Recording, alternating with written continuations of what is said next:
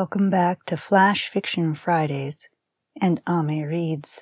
I'm Teresa Garcia, or Amehana Arashi. Today's short fiction piece is a bit of folklore found in the collection Chinese Folk Tales, gathered by Louise and Yuan sequel. Today, we learn why rabbits live in burrows, a Han folk tale.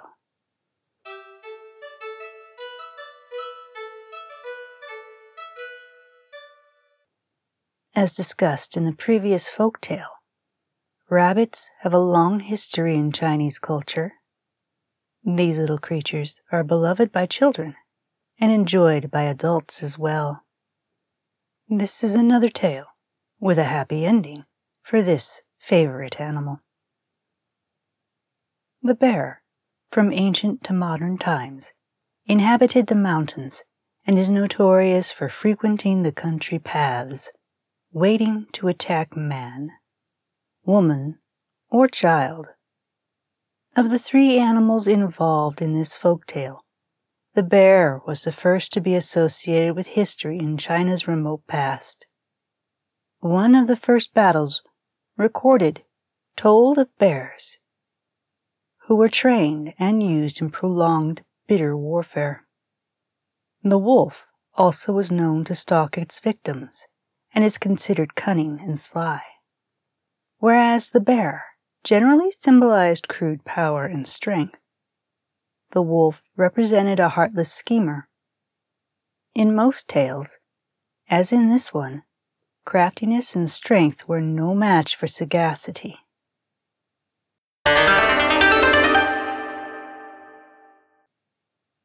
A long time ago, there was a wolf and a grizzly bear who enjoyed eating rabbit. In fact, it was their favorite meat. The forest teemed with rabbits, white ones, mottled and gray.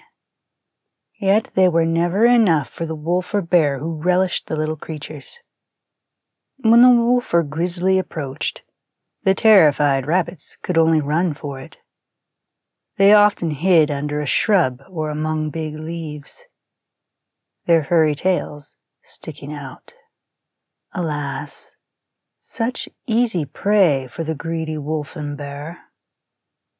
One day, quite by chance, a white-haired mother rabbit found a hollow in a tree trunk. She thought this was a good place to hide the small rabbits, but she did not dare let them scamper around to play by themselves, and they became thinner as the days went by. A gray-haired rabbit came to visit one day and brought some tender greens. "Ah, you must have gone afar to find these. Where did you leave your young ones?" "One of my children is very clever," the visitor replied.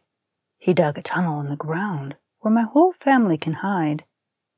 There are 3 holes connected by tunnels to enter quickly or escape whenever we need." "Ah!" the overjoyed rabbit replied. "What a splendid way for us, too." It worked so well that all the rabbits seemed to have disappeared. The wolf and bear combed the forest each day, but not a trace of a rabbit could be found, and the wolf, who was becoming impatient, said, "Perhaps, if we hunt together, we'll have better luck." But in spite of their efforts, they blundered along without success. One day, they happened to find a hole where the rabbits were hiding, and the bear growled, "Let me use my big paw to break the opening and kill them. At least we'll have one tasty meal." "Not so quick," the wolf said cautiously. "We had better be more clever and skillful this time. Let's pretend to be friendly and lure the rabbits to play in the forest. Later we can pounce on them. How many rabbits we'll have then?" The wolf leered as he licked his chops in anticipation. "Very well," the bear agreed. "I am willing to wait." Thereupon, They went to the entrance of the hideout and tapped in a most friendly way. The mother rabbit peeped through an opening, but beat a hasty retreat. "Oh, Mother Rabbit," the cunning wolf called in a beguiling voice, "don't be afraid, we have truly repented. From now on we'll be good friends. You can play anywhere in the forest. We'll never harm you or the wee ones. We'll even protect you against the other animals." But the white-haired rabbit was no longer foolish or trusting, for she had learned many a sad lesson. She thought to herself, "This will be my chance to get even with them. They are trying to trick me, so I'll play a trick on them." She brought out a whistle and a drum, and presenting them to the wolf and bear, said very sweetly, "Since we are now dear friends, I want to give you these gifts." This whistle and drum were treasures handed down from my ancestors. Whenever they are played, all the rabbits come forth from their burrows. Even the mountain goats are attracted and assemble in great numbers. But you must play on the drum loud and clear, and blow the whistle as loud as you can.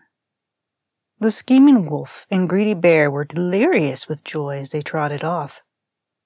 The wolf simply could not wait any longer, so after walking a short distance, he began to blow on the whistle to see how it would work. Toot, toot! No sooner had the first sound pierced the air when a hunter, concealed somewhere in the forest, aimed his rifle. Bang! Down went the wolf without a howl. Meanwhile the bear remembered there was a plump goat in a farmer's yard, so he raced on far ahead of the wolf. He beat on the drum for all he was worth. Boom! Boom! The farmer within his hut was alerted by the sound, and peering through the crack saw the bear approaching. Taking up his rifle, he aimed carefully. Bang! Down tumbled the bear, and lay motionless. For quite some time the rabbits found peace in the forest, and could go wherever they wished to seek the greens they liked so much. But to this day they make their homes under the earth, with 3 holes, connected by long tunnels, in case they have to escape.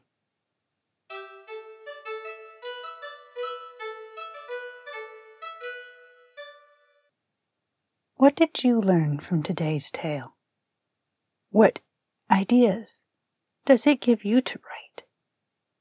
And as we look at these short bits of folklore, does it perhaps make you feel a little bit more confident about your own short fiction? Until next time, I'm Teresa Garcia, or Amehana Arashi. Happy reading.